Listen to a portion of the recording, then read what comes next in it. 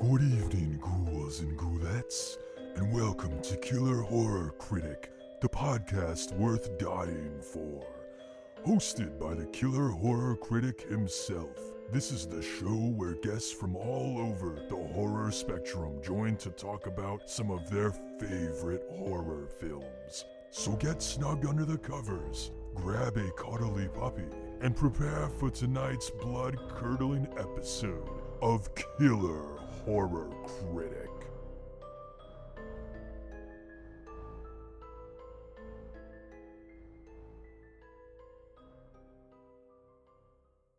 Good evening, horror fans, and welcome to another episode of Killer Horror Critic. I'm Matt, And I'm Chris. and this is the podcast where my wife and I discuss horror films like a couple of drunks at the bar, so maybe you never learn anything, but hopefully you have a good time listening. So, we're now through January and the first month of 2021, and Oof. it's already been quite a ride, but, this month we're moving into a little bit more fun territory. Last month was all about the end of the world as we know it, so episodes might have been a little bit darker than typical, but we were in a place. we were in a place. We're still in a place, but we're going to talk about more fun stuff this month, and so you all voted on the theme for this month, and that is I Put a Spell on You, Magic in Horror Movies, and we're going to be kicking that off today with a film called Spellcaster, which was made in the late 1980s. They're listening to interviews. There seems to be a lot of confusion between people that even worked on the movie of whether or not this was shot in 1986 or 1987 or 1988. But it was late 80s, and the film didn't release until 1992. It was a film that was produced by Charles Band, who a lot of you probably know from Full Moon Pictures. Also worked with Empire for a while, where he was doing stuff with Stuart Gordon. Or I should say, he made he helped produce a lot of Stuart Gordon movies. But before we get into that, we have our usual spoiler-free stuff. So as far as releases go this week, and these will all be out by the time you're listening to this, just a couple I wanted to make sure we mentioned. So we did talk about The Funeral Home last week. So that is now out on VOD. Highly recommend checking that out. Just really quick briefer. It's a film about a family who runs a funeral home who is plagued by a evil spirit, and I won't get too much more into that, but it's a really interesting film. Highly recommend checking it out. Definitely creeped Chris and I out. Yep. But as far as stuff goes this week, a film called A Nightmare Wakes will now be on Shudder by the time you're listening, and this is a film that essentially is kind of like a fictional telling of Mary Shelley's creation of Frankenstein.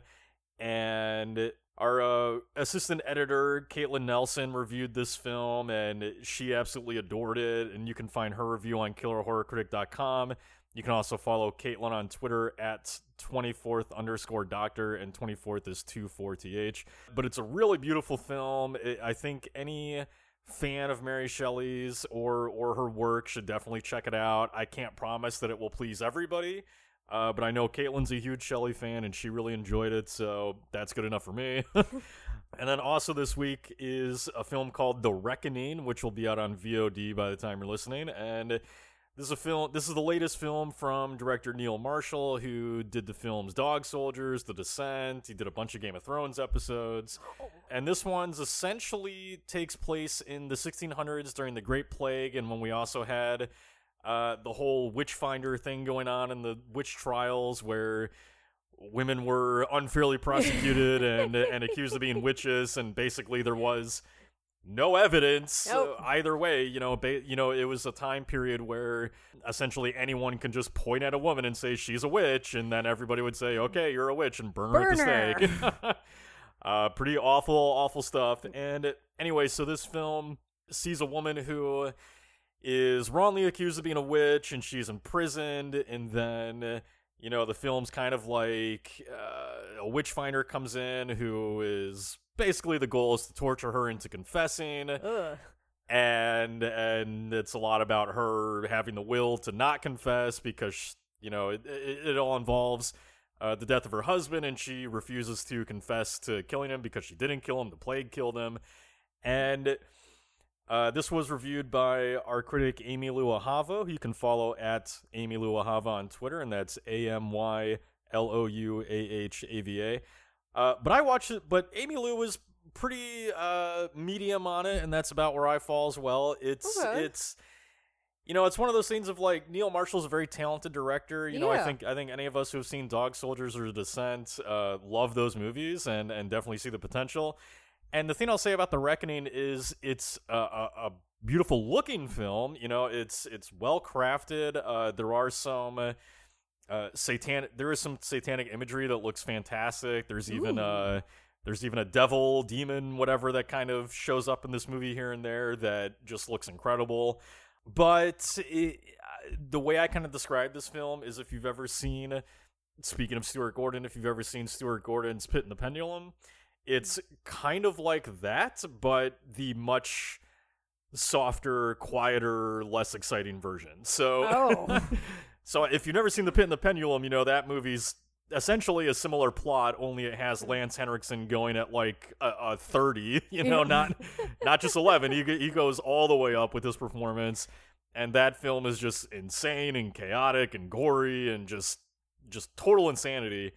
And this one is like the much more attempting to be dramatic and more serious, personal with it, which it works at times, but the thing that I really didn't appreciate about this is, you know, this is a film that's supposed to be about the persecution of women. Yeah. And one mistake that I feel like Marshall makes in this movie is that the female heroine is highly sexualized like throughout. So it's just it stumbles a lot in that territory, and you know, so a lot of elements in it don't quite work well enough, I think, for what the message of the film is supposed to be. That being said, it's still a good film. I still think it's worth watching. It does have, aside from the issues, some good messaging about that period and what women went through. So I do highly recommend checking it out. But all right, so another thing we like to do before we get into the meat of the episode here is every week on Twitter we put a poll up on our Twitter page at Killer from Space, just to get your reactions on the movie and what you all think of it. So for Spellcaster, between love it, it's fine, don't like it, never seen it, where do you think the audience falls on this one? I feel like they either fall on it's fine or never seen it. I'm gonna go with never seen it. Yeah, so never seen it big time. So Never Seen It took it at 66.7%. Love It is 9.5%. It's Fine was 19%. And Don't Like It was 4.8%. So before I get into some of your comments, just really quick, so what Spellcaster is, this is a film that was directed by Raphael Zelinsky, who also did a film called Screwballs, which seemed to be one of his more popular ones. He did a sequel or two to it as well. And it was written by Charlie Bogle, which this is his only credited film. And then Dennis Paoli came in to do some rewrites on it. And Dennis Paoli was a guy who worked with Stuart Gordon a lot, so he had a hand in writing Reanimator, From Beyond, Dagon, just a bunch of Gordon films. Shit. So really talented writer. But Spellcaster is essentially about a group of teenagers who win a contest to go hang out at a castle with one of their favorite rock stars for a weekend. And during this hangout, there's a contest of a $1 million check has been hidden in the castle, and whoever's the first one to find it gets to keep it. And it's like supposed to be this big publicity stunt for the rock star in her studio and all that.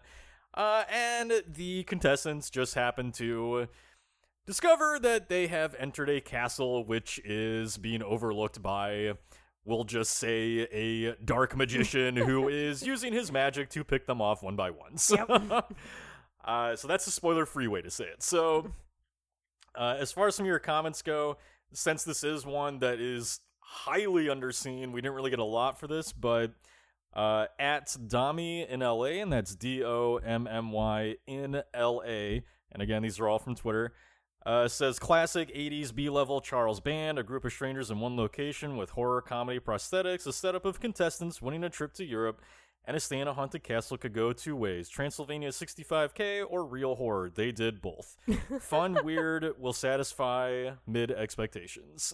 Yeah, I very much agree with that. This is a fun film, but, you know, it's not amazing. It's not a film. There's a reason why a whole bunch of people haven't seen this film. Yeah. But I think that's kind of a bummer because, like, this is a fun film. Like, it's funny and silly, and then when we do have, like, more intense moments, like, the gore and the effects in it are pretty awesome. Right. So, yeah, fun, mid-level movie. Yeah, well, so first of all, what's up, Dami? Dami's a buddy of mine. We talk a lot on Twitter. But no, I completely agree. You know, he's absolutely right. Like, it is kind of Transylvania 65,000, but with real horror, because the movie is goofy and silly, and the premise is, you know, pretty ridiculous, but the horror elements of it work really well, because, you know, John Carl Buescher, I probably say that wrong all the time, you know, he had a hand in the effects for this, and this is the guy who, you know, he's passed away since, so, you know, we miss him, but he's the guy who directed Friday the 13th Part 7, had a hand in the effects for Jason there. He's got a long career in just doing incredible effects work, and it shows in this movie. Like, the highlight of Spellcaster is the effects. Yes. I mean, the effects in this film are just incredible. And we're gonna get into some of those as we go here, because I don't want to spoil anything for you. But the horror elements work. Like, there are actually creepy moments in this movie. Yeah. You know, they just possibly get a little undercut by the goofiness of the rest of it. But like Chris said, it's fun. You know, the two blend together well. For, like, you don't go into this movie expecting The Exorcist or Evil Dead. You go in with, like Dami says, mid expectations. I think if you go in just expecting to have a fun, goofy time, that's what you're gonna get. Exactly. So thank you, Dami, for the comment. Appreciate it. Next up is Martin, who's a big supporter of ours. This is at mnick1982, and that's mnick1982. And he just says it is a lot of fun, kind of like Burnt Offerings blended with late 80s camp. Yes. Chris is not familiar with Burnt Offerings, but I will just say yes, I agree as well. It kind of going along with Dami's comment there. It's a spooky film, you know, it has sort of this gothic element of it with the castle that it takes place in, which I don't think I mentioned, but it is very campy as well. You know, campy. This is a Charles Band movie. Charles Band could not produce a movie for his life that was not campy, so it's... Oh, but that's the charm of this film. Yeah. Like, is the camp level of the fact that, like, you know, the plot, they do really interesting things with it, but I don't think that there's anything inherently special about the plot. But no, not at all. No, but it is, like, the fun cameos, and like we've talked about before, the fact that they're able to blend everything so smoothly, I think that's what really shows that this is a product of the 80s, even if it didn't get released till the 90s. Like, this film very much feels 80s. No, for sure. It's definitely coming at the cusp of, you know, the campy 80s period where which I really miss, where we just kind of said fuck it with everything and just made ridiculous horror movies. You know, now we take things pretty seriously. And again, I say this all the time, I love what we're doing with the horror genre in terms of we're allowing a lot of new voices to speak up. You know, we're seeing a lot of diversity in horror, which is fantastic. And because of that, you are seeing a lot of serious horror films because, you know, people are finally being given a voice to talk about the issues that they've gone through, you know, which horror largely ignored for a very long time. Yep. So it's no wonder that you do see these more serious takes, because these are people saying, hey, this is the horror that I've lived in my life. You know, listen. Yeah. But if someone could give us a campy movie every once in a while, we wouldn't say no. Exactly, yeah. No. So no, it's definitely a fun film. But anyway, thank you, Martin, for the comment. Really appreciate it. So next up, we also like to go over kind of the tagline of the movie and how it relates and what we think of it overall. So the tagline for Spellcaster was, "He knows what you fear." Or there's another one, which is just as bad. His magic is evil. His spell is deadly. His power, complete. What the fuck does that even mean? I don't know. What do you think it means? I think it means that the people writing the tagline didn't watch the film. Oh, I would disagree with that. I mean, it's not like those don't relate. I don't know. I guess the fear one, even that one I have a hard time with, because I don't feel like this movie really is about our characters' fears. I feel like it's about, like, their weaknesses as people and stuff like that, but I don't know if it's really about their fears too much. Except for maybe Cassandra's, who's our music star. But yeah, the taglines for me are like whatever. For this movie, and For me with this movie, I like it. It's not a movie that I love, but like I would be really happy putting it on in the background to everything. And it's like we were talking about before, the things that I love about this film are the practical effects. The practical effects are really cool. I really like how they do a lot of, I don't want to do any spoilers or anything like that, but I do really like the level of practical effects. When it comes to the rest of the movie, I think the big thing that I do like about this film is this is the cusp of the 80s. And so starting in the 90s and especially 2000s, we got all those films where they were about shitty characters that you hated and you can't wait until they like got killed off. And this one reminds us that you can have terrible characters, like people who are not good people, that like are still weirdly endearing. Yeah. You know? Well, because they camp it up. You know, Yeah. they camp up the how awful the people are, right? Which is a big difference from what you see in later films where people are just straight up mean. And in this movie, they're like they're mean to that ridiculous level of like the 80s bully where you just don't take it seriously because it's so ridiculous, you know? Exactly. So, like they played up nationality stereotypes because we have a French girl, Yvette, who very much feels like your stereotypical French girl type of thing, like all pouty and sexy and flirty and everything like that. And there's something about these characters that it's really fun to watch them, and you're rooting against them, but it's not like you really want to see them horribly murdered from like minute one of meeting them. for sure. So as far as me, like, the taglines or whatever, these aren't really ones to sit with me.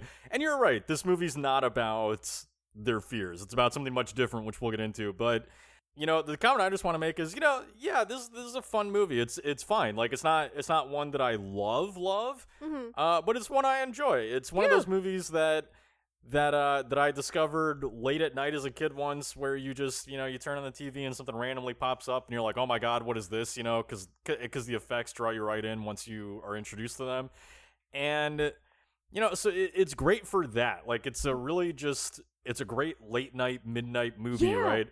And the only other thing I really want to say about it here is that, just a fun fact, so this movie was actually, for those of you that don't know, at a certain point, Charles Band actually got sick of trying to work out, paying for sets and stuff like that. So he eventually just actually straight up bought a castle to shoot horror films in. And, I actually Googled this the other day just to do a little bit of research on it. And you can actually find, like, I found an old, I want to say it was a LA Times article from 1986 that just had one of the producers working with Band saying that they were calling for scripts set in castles, like horror movies set in castles. Because they had bought a castle? Right, because they just bought a castle because they're like, fuck it, we're just going to shoot as many movies as we can in this damn castle because now we own it, we can do whatever we want with it. That makes sense. And this was the first film shot in that castle, was Spellcaster. And then they eventually also shot Castle Freak there as well. So if you watch Castle Freak, oh shit, that's the same castle. So I just thought that was kind of fun. I love Charles Band for just being like, fuck it, I'm just going to buy a castle and make movies there. Because I'm one of those people who loves gothic horror. And frankly, any horror film set in a castle is enough to intrigue me, So, right. And it's something that I wish we could get back to, because I would love to see more horror films set in castles. I would love to see, more movies like Francis Ford Coppola's Dracula, these big budget gothic horror movies. I'd love to see more of that. But yeah, I just want to throw that out there for those who didn't know. This was the first Charles Band castle movies. And when in his castle. But anyway, so we're going to take a quick break, and then we'll come back to spoil the crap out of this movie for you. So if you have not seen Spellcaster, it should still be streaming on Tubi. You can check it out there. It's a free service, so just go check it out. Otherwise, we will be right back in a moment to spoil Spellcaster for you. So see you in a sec. If you've been enjoying Killer Horror Critic, please make sure to head to iTunes and leave a review and rating, as this helps the show get noticed by others and would be a huge favor to me. Also, make sure to check out my Patreon, where you can receive access to exclusive content, such as bonus questions for each episode, extra episodes, and more. To find out details, visit www.patreon.com/killerhorrorcritic. Thank you so much for your support, and I hope you enjoy tonight's episode. All right, welcome back, horror fans, to our episode here on the sort of 1988, 1992, whatever you want to consider it as, horror film Spellcaster. So before we go any further, I'm just going to warn you all again, we're spoiling this, and I also just want to mention I have a horrible headache, and I took 2 Advil, and I'm drinking whiskey right now, so I can already start to feel it. So if I get loopy in a moment, that's probably why. So That's gonna get weird. So just be prepared for that. So since this month is all about magic and horror and that theme, I just want to start this off with, why do you think we like magic and horror? Why is this a subgenre that draws us? 'Cause it's fucking awesome. This is my second favorite genre after slashers. Is it? I didn't know that. Yeah. Well, I mean, keep in mind that before I was really into horror, I've always been really into fantasy. So this basically mashes up my 2 favorite genres into one. Makes sense. And honestly, for me personally, I think as a female horror fan, I'm not sure if other people can relate to this. I like fantasy horror because a lot of times that's where I get to see lady villains. And yeah, that's where you do see it the most often because it generally revolves around witches. It does. And there is a part of me that bums me out that that's how we keep getting female villains and stuff like that. Yeah. But fuck it. If that's the only way that I can get powerful women fucking shit up, I will 100% take it. I mean, it is frustrating though, right? Where it's 9 times out of 10, if you do have a female villain in a horror film, they're one of a few things. They're a witch. Yep. They have telekinesis. Yep. Or they're like a ghost, and that's pretty much it. You so rarely see a woman as a horror villain, as a slasher or as a creature. Yeah, who just wants to fuck shit up and murder people. Right. Although I think for me, where is my Jason Voorhees version of a woman? Oh, right? I would fucking kill for a Jason Voorhees slasher. Well, and that's why I like Tragedy Girls so much. Because that's... But see, even that doesn't do it for me, because Tragedy Girls is still placing itself... I'm not saying the movie doesn't do it for me, yeah. but Tragedy Girls is still placing itself in reality, whereas Jason is very supernatural. Yeah, so. they are not fully committing to just having female slasher killers. It's not like a straight up slasher, right? Yeah. So, but no, I mean, yeah, I agree. The reason I fell in love with the horror genre at such a young age is because, to me, horror is the most fantastical genre. Yes. You look at sci-fi, for example, because every genre has these imaginative elements to them, right? It's all storytelling, it's all imagination, but I think when you look at sci-fi, for example, sci-fi typically deals with very heavy, dark themes. It tends to try to incorporate realism more often. Yeah. Fantasy is maybe a little bit too light for me at times.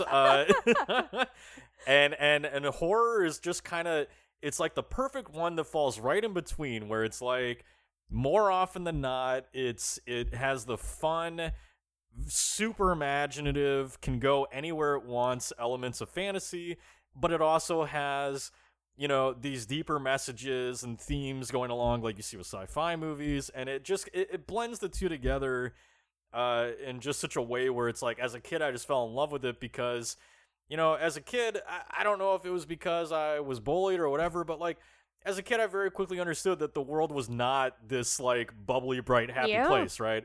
And so horror films were kind of a way to deal with that, I guess, where it's you see people going up against the evil of the world, exactly. But at the same time, it's fantastical and imaginative and unbound by reality enough that it never felt too real. Obviously, there are lots of horror films that do that, but but for the most part, as a kid discovering them, they were just these really great, fantastical movies that just go anywhere they want with the imagination. There are no restrictions to horror movies. Exactly. So, horror, you don't watch horror films and go, oh, that person couldn't actually jump through that window and not be scarred, or that Well, person couldn't actually come back from the dead. Like, shut up.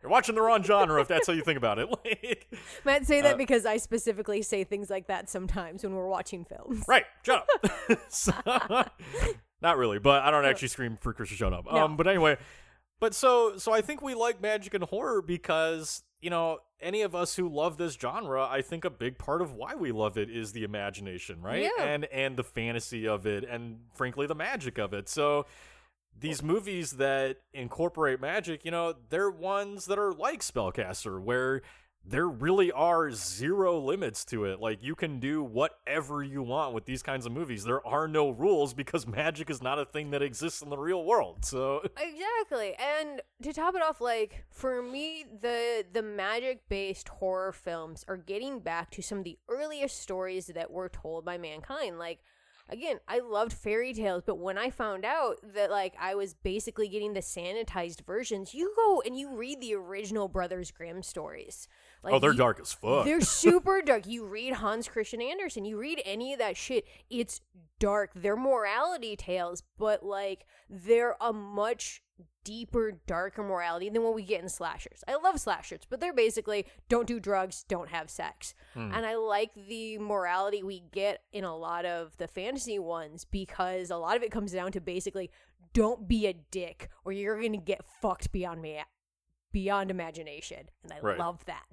Yeah, so I mean, that's part of it too, is that, you know, I feel like these more magical horror films or horror films that deal with magical elements, they're also more pure morality tales that Yes. and morality tales that actually make sense, you know? Like, so, like, I've never been a fan of the take that slashers are proposing messages like don't have sex, you know? No. Like, that I hate that take. That take is so Puritan bullshit crap, you know, that I refuse to accept that, even though that is what a lot of slashers were doing. Not intentionally. I mean, No. if you listen to John Carpenter when he made Halloween, that was not at all the intention of that movie. But with these magical horror films, they are purposely often discussing a lot of that. You know, purposely they are often going into these messages of be careful what you wish for. You know, be warned that if you do not think of the consequences of what you think is important, you may be punished, you know? And they deal with real things, you know, things that actually deserve some sort of punishment, like greed and gluttony and all that kind of stuff, you know, like selfishness, like these awful things that are a part of people, and these movies are talking about why you should not be that kind of person, right? So, Yeah. Like, it's basically if you were a shithead to anybody else, if you're in a magical horror film, like, even if you're only a slight shithead, you make one misstep off the path and you are going to get fucked. Some witch is just going to come and snatch you. Some devil's going to curse you. Well, You're going to get stabbed by a unicorn. Right, like one of the earliest stories dealing with witches out there, although the name is completely slipping me because I'm an idiot right now, and I'm getting buzzed, but you know, one of the earliest witch morality tales out there is the one with the old woman that comes to the door seeking help and is turned away, and it turns out to be a witch who gets vengeance, right? So You're not thinking about Beauty and the Beast, are you? maybe I am, I don't know. I'm probably thinking of a Disney tale, but that's based on like old tales, right? So It is. But Snow, yeah, going as far back as we can with these magical horror films, like or these magical horror tales, they're morality issues, right? I mean, all horror is morality based, but these are very pure, like easy to understand morality tales. But all right, so all that being said, who do you want to talk about in this movie? Because speaking of that, you know, we are dealing with a lot of selfish, kind of shitty characters in Spellcasters. So, who is someone that stands out to you that? Well, so I very much want to talk about Cassandra Castle, who is our rock star girl, who is played by Bunty Bailey. I didn't even realize until this moment that her last name is Castle. Like, what the fuck? Really? Well, I mean, just what the fuck kind of on the nose name is that? Well, and that's what I feel like is the beauty of Cassandra in this movie. It's why I love her. I was bound to love her because her wardrobe is fucking amazing. It's pretty great. And I want everything that she wears in this movie. Except for her last outfit. She's not Cassandra anymore in her last outfit, so I don't care about that one. Spoiler. We're in spoiler territory. I know, I'm just saying. But, you know, Cassandra, I feel like, is such an interesting character because everybody else in this movie, they're not, I don't want to say that they're one note, but they're much more straightforward characters. We're watching them be kind of shitty people, but they're being themselves. Yeah, Cassandra's literally like the only character that has multiple She's got layers. levels. Yeah. Like, she's got shit going on. Like, it was a thing, you know, our movie opens up with her music video that she's singing at the castle. Granted, it took me a couple of times to actually understand the words that she's saying in it. But, you know, the song's called Passionate Crime. And that entire music video sets up what Cassandra's dealing with this entire rest of the film. She's basically setting up that she's in a relationship with somebody that she's loyal to, but she can't talk about anything about it. And it kind of has her twisted around. And then it ends with her in fucking flames. That's how her music video ends. And, you know, with the way this foreshadowing. Exactly. Like, this movie is very much set up to, like, write everything Cassandra does off as, well, she's just drunk, because she is. She's drunk the entire movie. Like, our first time we meet her, she's in the car and she's like, you know, spitting gum out, throwing bottles, drinking straight from her vodka. I mean, look, Bunty Bailey, who plays the character, gets the best role of this movie by far. Like, yes. it's not even close. No. Like, her character is so fun to watch in this movie. And honestly, so relatable, you know, like, so I mean, one of who I want to talk about was Tom, who's played by Harold Pruitt, and he's the brother of our main character. And oh, Tom.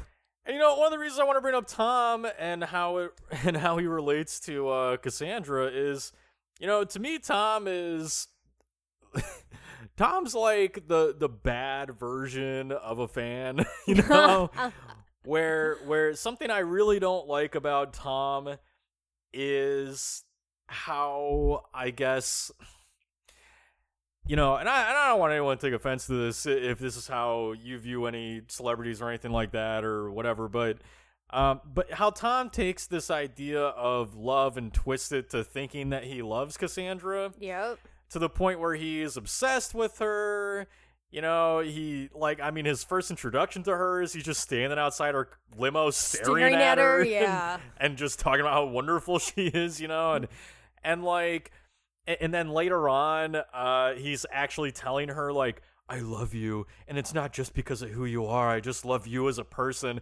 And I'm just like, no, you don't, Tom. You don't even know this woman. Like, that whole scene, like, really kind of, like, skeeves me out a bit.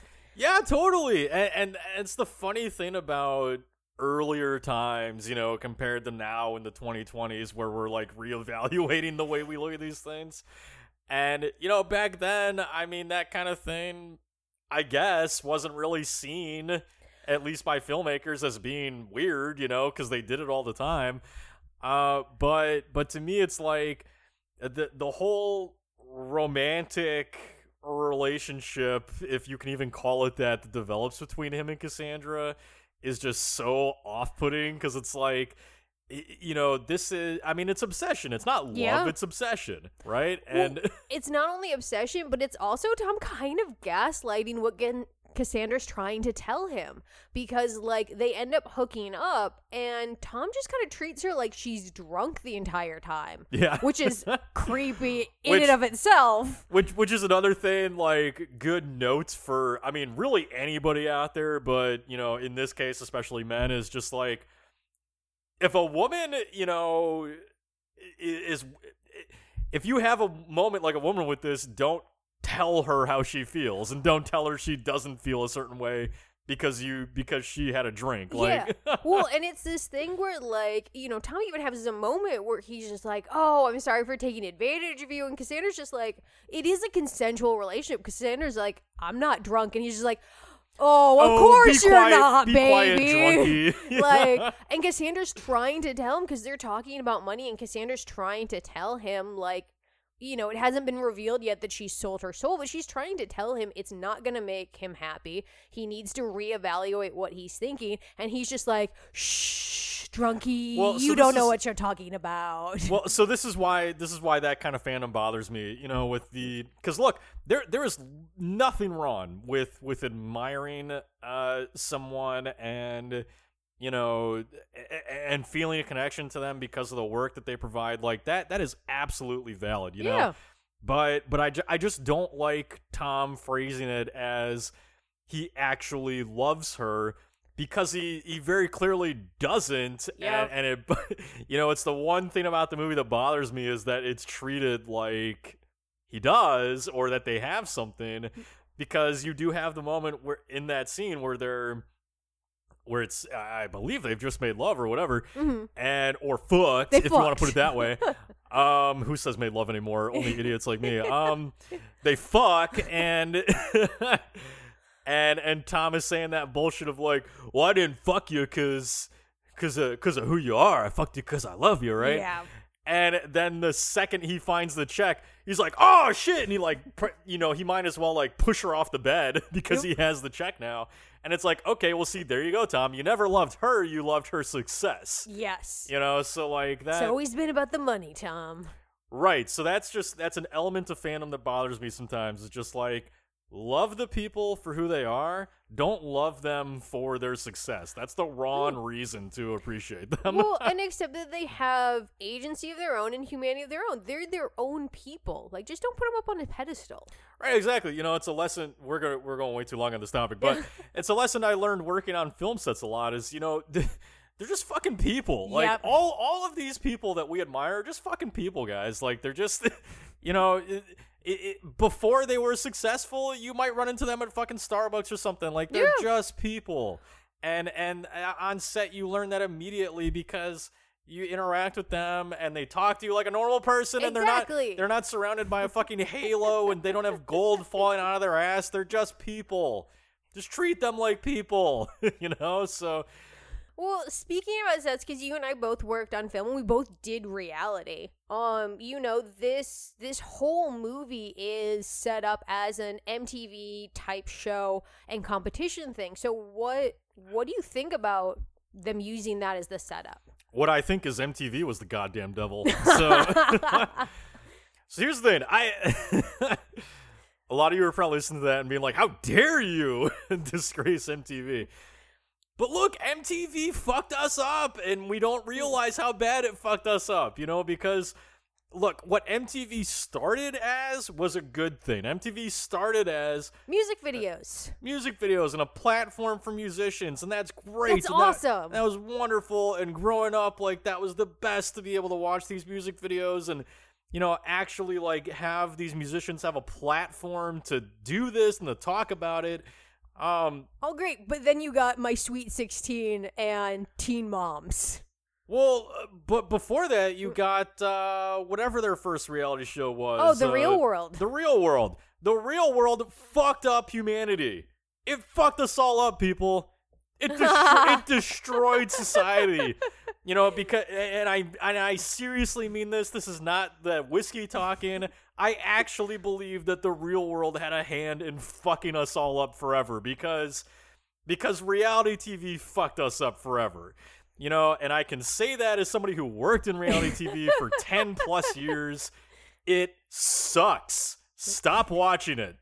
Watch the contest shows. That's fine. You want to watch like how costumes are made or effects are done. You want to watch Drag Race. That's all great. But stop watching the reality shows that are like, my baby mama's boyfriend or whatever the fuck is out there. I don't care. Just stop watching them because they're fucking melting our brains, So like, why I do not like The Real World and what happened after is reality TV shows. They lifted up shitty people and made us idolize them. Like the fucking Kardashians. Why the fuck are the Kardashians relevant? They're just fucking stupid assholes who have a stupid asshole show and got popular off of it. Like, why do we care about them? What do they do? What talent do they have? They're nothing. They're fucking assholes. Jersey Shore? Why the fuck do we like the people on Jersey Shore?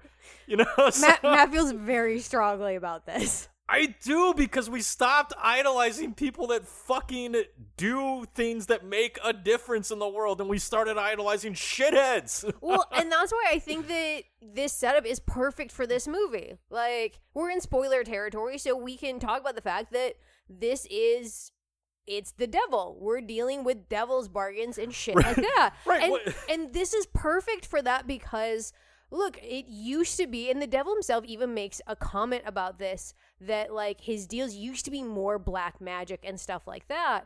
And it used to be people making deals with the devil for talent. They did want fame, but they wanted fame that came with something. They wanted to be rock stars, musicians, all that kind of stuff. And I think the beauty about using this setup with this is, no, humans will sell their soul for so much less.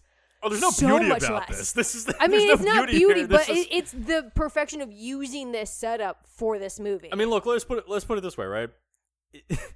The Spellcaster is by no means a brilliant script. No, not even close. It's not even close to being brilliant. All right, but they predicted the shittiness that MTV would develop into, and later develop into just a general acceptance of this type of shit, right? You know, MTV was the pioneer of reality shows and contests like this, and that eventually became like a mainstay in television. And they predict the the evil of that, I guess you could say, because fucking Satan himself is running MTV by the end of this. Yep. You know, and it's called Rock TV in this, but we obviously know it's a spoof of MTV, or a play on it, whatever. But, I mean, what does it tell you that the devil himself is running MTV by the end of this? You know, even Charles Band, who you might not think of as a genius, I think he's a pretty damn smart producer, but even Charles Band could see where this was all leading us to, you know? Because... again, we're letting go of what we should actually be idolizing. Mm-hmm. You know, like we should actually be idolizing people like Martin Luther King, people who stand up for human rights, people who, you know, are saying something with their work. Like, you know, as we're recording this, it's George Romero's birthday. Romero always had something to say with his work that he was trying to change our perception of the world, right? We started to stop idolizing that sort of thing and start idolizing people just for having money. Yeah. And that is what this age started to turn into, is we started idolizing people for how wealthy they were, which, lo and behold, led us to fucking Trump. Who the hell voted for Trump because they thought he was a smart person? Nobody. They voted for Trump because they admired that he was wealthy, which, by the way, he didn't even earn that wealth. He inherited it. Yeah, no. And then he blew it all, you know? There's very few wealthy people who actually earn it. Right. So to me, I do love the MTV style setup of this, because being a film that's all about the devil and hell and punishment of our sins, it makes perfect fucking sense, because, you know, while MTV might have started as something great, it became a shithole of this kind of stuff, right? And it predicted, like, the you know, the awfulness that we were going to come into in beginning to, you know, idolize this sort of thing and throw people away like they're trash for money, like we see Tom do late in the movie, right? Yep. Like, oh, I love you so much, Cassandra. Oh, never mind. Here's a check for $1 million. Fuck you. Meanwhile, Cassandra has $17 million, you fucking asshole. Like, why? Forget the check. Marry her. Like, you know, then you can have Cassandra and money. What the fuck is wrong with you? But money, it is a blinding, isn't it? So no, I love that. And I also just want to, you know, aside from the dark theme of this all, I just want to point out, can every horror film start with a catchy music video? Like, God, I would love that. Like, I love this opening to Spellcaster, because it gets you right into the mood of this weird movie with Cassandra's dancing around this castle. We need more horror films that have musical elements to it. Because it's always fun. Like, there's fuck it, let's go Bollywood. Musical number in every horror film. Well, I feel like even some of the, like, I don't know, maybe it's Italian horror films that you've shown me before will have like a random musical interlude of just like, nope, now we just have a band playing. Fuck it. Yeah. I mean, obviously not appropriate sometimes. Like, I doubt, I doubt it would work if Hereditary suddenly had like a musical number during the grandma's funeral or whatever, but No, fuck it. I want a kick line in Hereditary now. That's the next Broadway musical. Hereditary, the Broadway musical. I would actually see that, so. We've seen so many musical horror films. No, I know, but you very rarely see them done off of like very serious horror movies, you know? That's true. So I would just take all of the most serious horror films and make shitty musicals out of them. I'm still bummed we didn't get to see Silence of the Lambs the musical. Yeah, that's one that I'm bummed out too. But yeah, Hereditary the musical, Midsummer the musical, every Ari Aster movie the musical, A24 musicals all around. Yeah, let's do it. All right, but anyway, so speaking of the fact that this is revolving around the devil, what do you think about the fact that it turns out that our quote-unquote spellcaster is essentially the devil himself? I honestly really loved that. I guess it's not a twist because I have a feeling if you're smart and pick up on clues, you probably already knew it was the devil. Don't say if you're smart. But There's plenty of people that probably watch this that don't know that at first. If you're like me and you just take everything at face value and you're patient to find out what the twist is, it was a really nice twist because I honestly thought it was just going to be like a dark wizard or some like magical Dracula or some shit like that. Some dude is just like, I just want to invite people to my castle to kill them. Yeah, that's a pretty common trope in horror. I wouldn't be surprised. Like, plus he's got like a magic crystal ball and shit. Like, I didn't think it was gonna be the devil. I thought it was gonna be some weird warlock that was gonna like, I don't know, suck out all their youth so he could stay young forever, some shit like that. Magical Dracula. Yeah, it's a bit of a cheat, I guess, to be talking about this one for I Put a Spell on You Magic and Horror Month, but No, he put spells on people. Plus, it has spell in the name, so it qualifies. True, but no, I do love that. I do love that element of it because I actually think that there's a lot that I could be reading too much into with this movie, but that I think is going on that I don't know. It's hard. It's hard to put. It's hard to assume that a lot of this was intentional because Spellcaster is such a frankly dumb script, So. But that's the beauty, I think, with movies like this sometimes is like whether it was intentional or not, what we get out of it is valid. You haven't even heard what I said yet. So. Oh, okay. All right, fine. What are you gonna say? So I mean, first of all,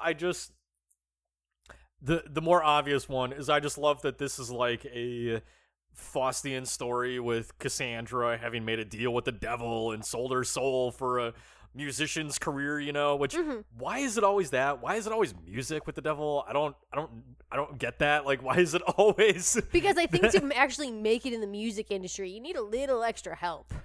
A little extra devil worship. Yeah. But no, I love that element of it, and I love that we find out that this has been something she's been involved with the entire time.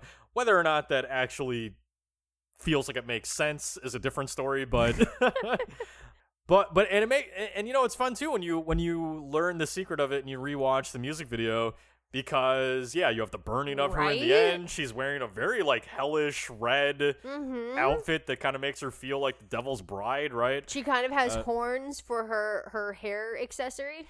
Right, exactly. So I love that element of it. But this is a really fun film to watch again once you learn the secret of it. Because when you rewatch Spellcaster, the clues are there like from the very beginning and all throughout, because you have. Why are you looking at me like that? I did not pick up on those clues even in a second watching. Really? No, I'm sure you did. Like, because you mentioned the paintings to me. The paintings are one of the clues. If you watch this movie, there are depictions of hell hanging on the damn walls all throughout. To be fair, there's also other weird demons and we get zombies. None of those have devil associations.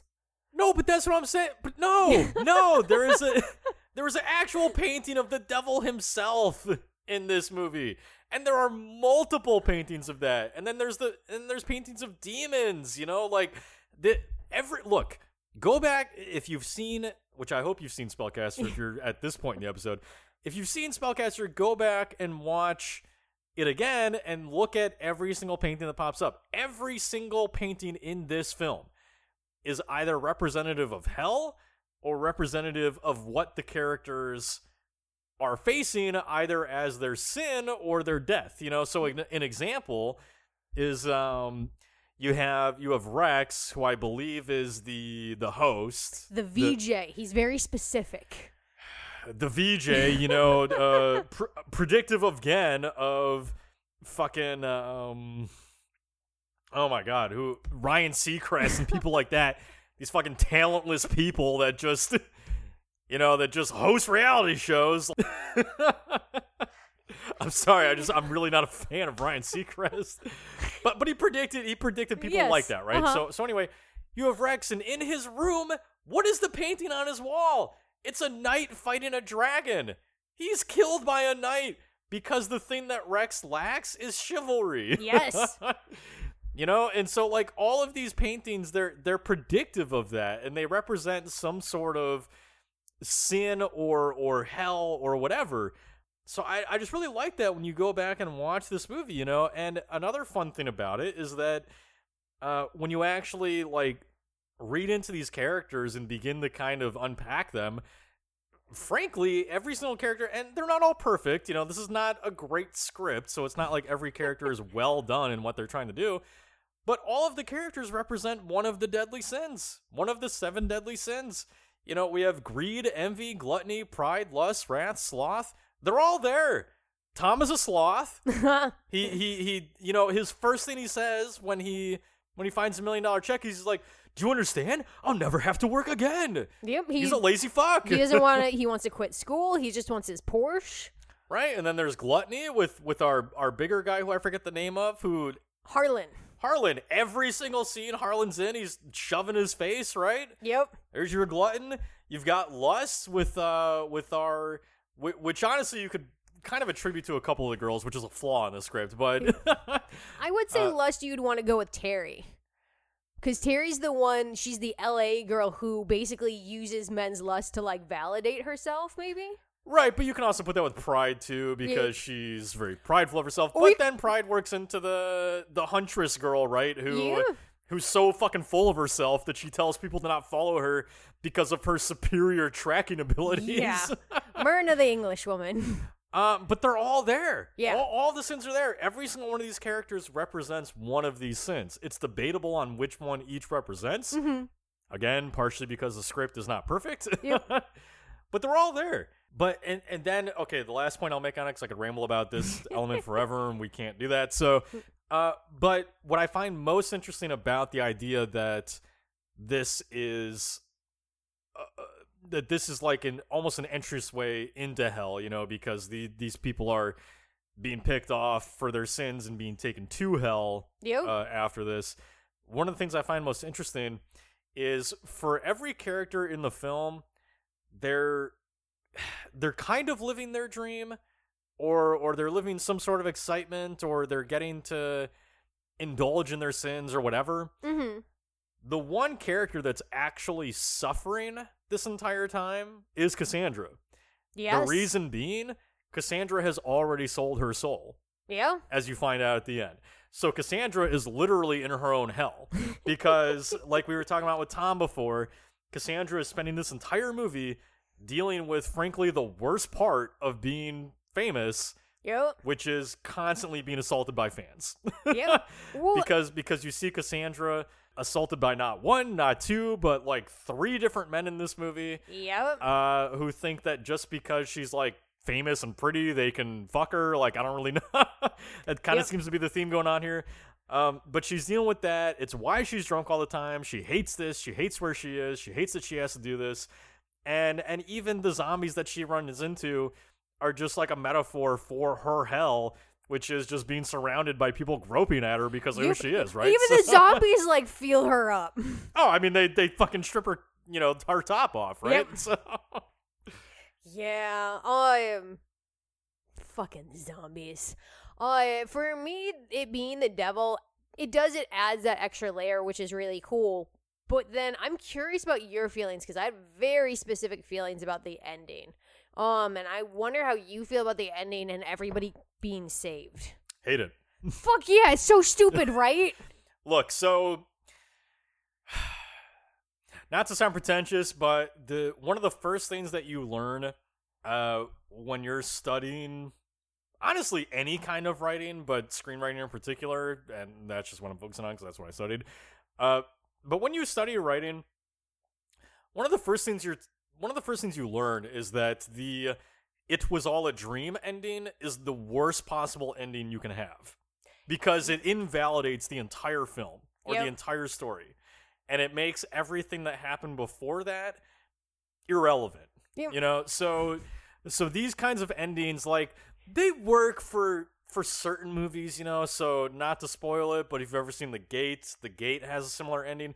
It works for more for younger horror fans, and for more gateway horror films, because, you know, it sort of like lightens the load of the horror and makes it easier, I think, for younger fans to deal with, because if younger fans can accept, you know, it's a good morality for younger fans, because it kind of teaches them, like, hey, if you fuck up, it's okay, just do the right thing in the end, and then everything will be all right, you know? Like, that's a nice thing to kind of learn as a kid. But your characters are also set up differently in those films.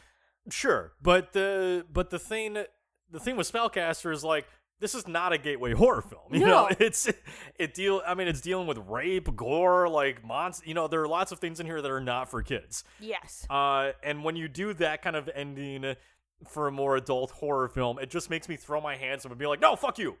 Fuck you, that's not how it works. Like, it's not, you don't get to have these characters who literally sought no redemption and have them be redeemed. So, like, you have your rapist character, who I'm already forgetting the name of as well. Tony.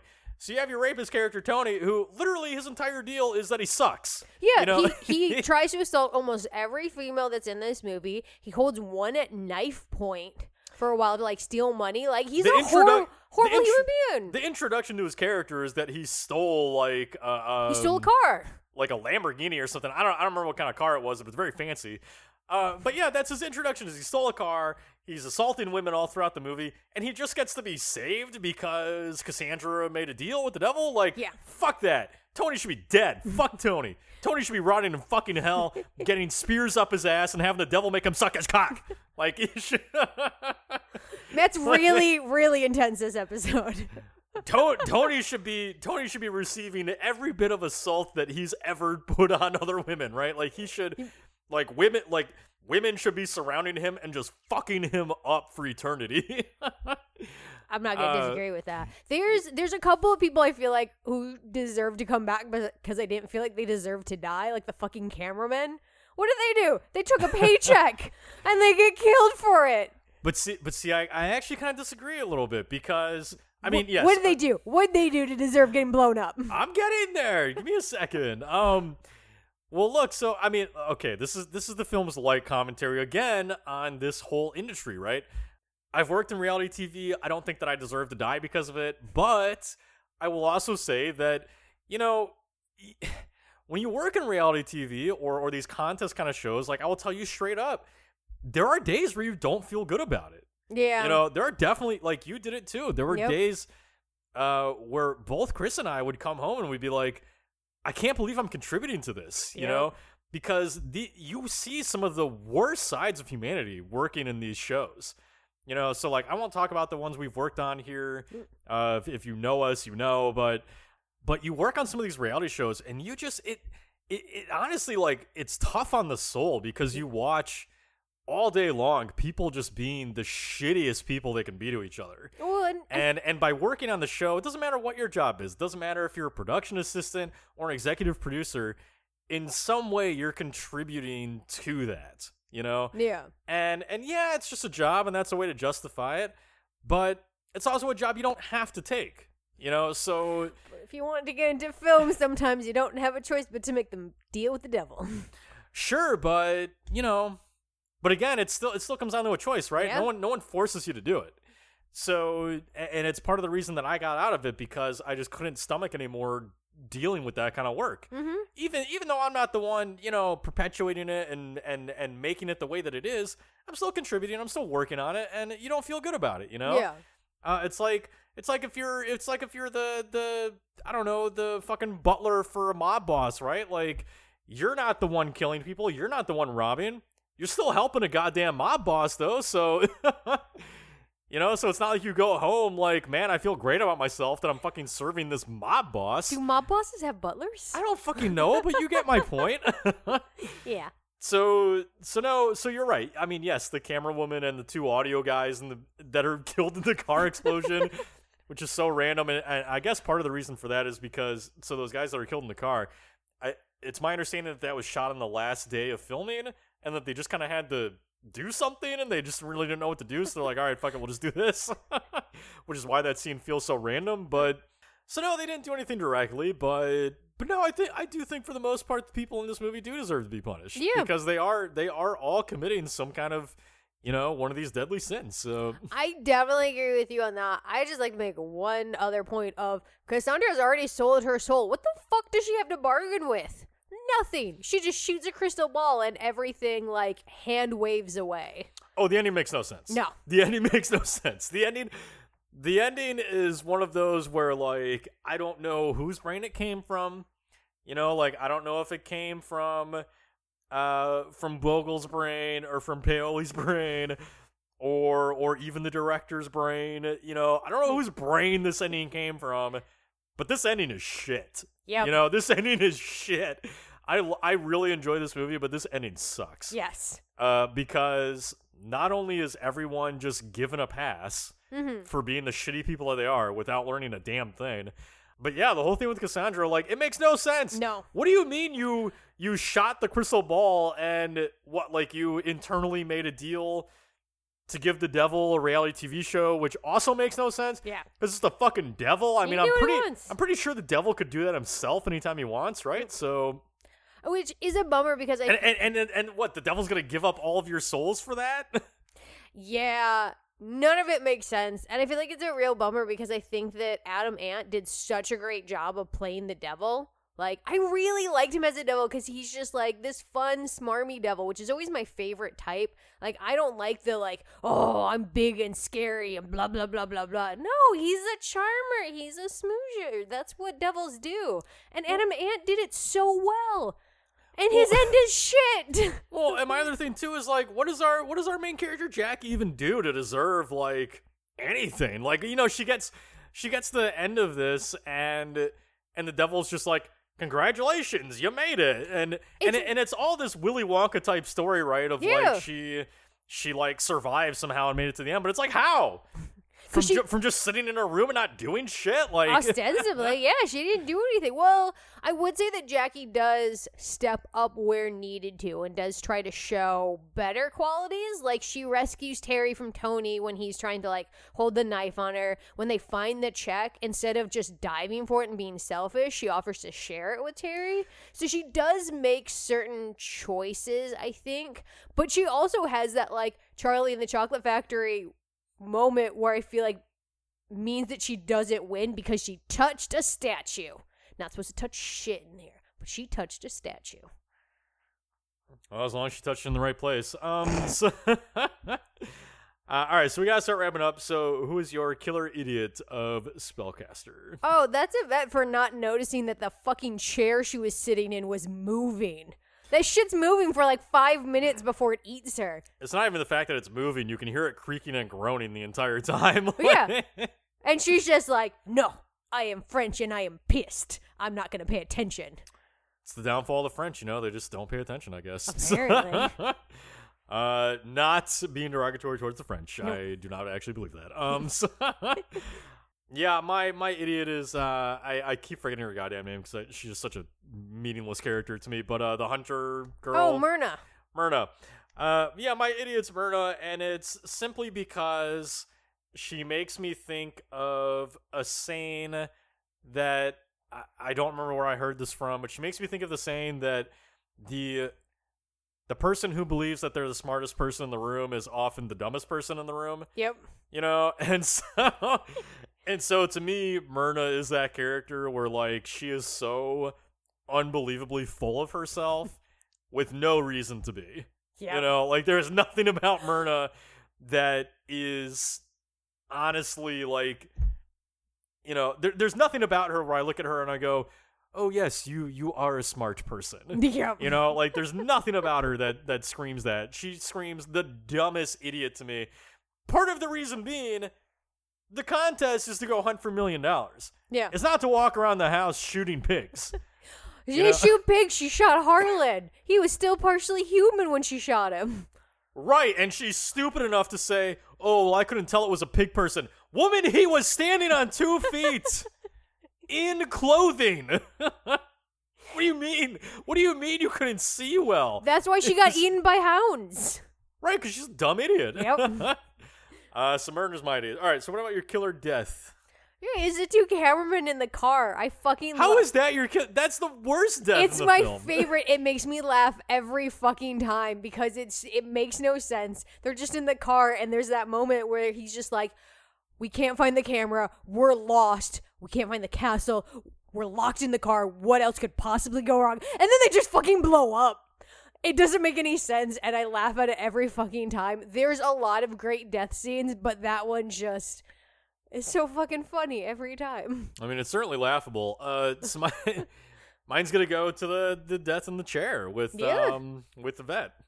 Just because to me, I think that is the moment that you either become a spellcaster fan or not. You know, because that chair death, which is one of the first deaths in the film and the first example of the practical effects that are going on here, that death of the chair is so cool. Yeah. Like, you know, that chair is so well made, and it coming to life and eating her. And groping her. And groping her a little bit as murderous chairs do. You know, like that for me sealed home that this was a movie that I would remember, you know? Because it's just, that moment is so well done, so well crafted, so creepy and weird and, you know, just unbelievable that, like, that was a moment where I was like, okay, I think I like the movie Spellcaster. Yeah.